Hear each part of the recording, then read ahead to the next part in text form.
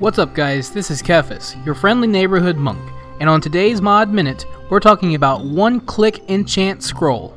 Of all the crafting professions, enchanting is by far the biggest pain. You see, with most crafting professions, you can just queue up and craft a bunch of things at once. Want to smelt 600 cobalt bars? No big deal. Click and walk away. But not enchanting. With enchanting, you have to click the crafting button in the crafting panel, then you have to click the item that you want to enchant, and then you have to confirm that you do in fact want to enchant this item.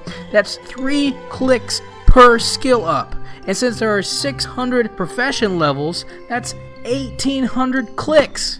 And that doesn't even include disenchanting. Ugh.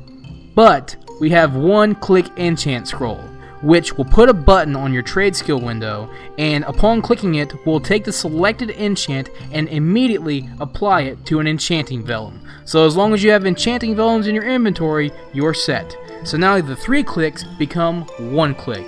Yes folks, that's one-click enchant scroll, one word. So I guess it's more like one-click enchant scroll. One-click enchant scroll. Hey, I don't know, I don't name them, I just tell you about them.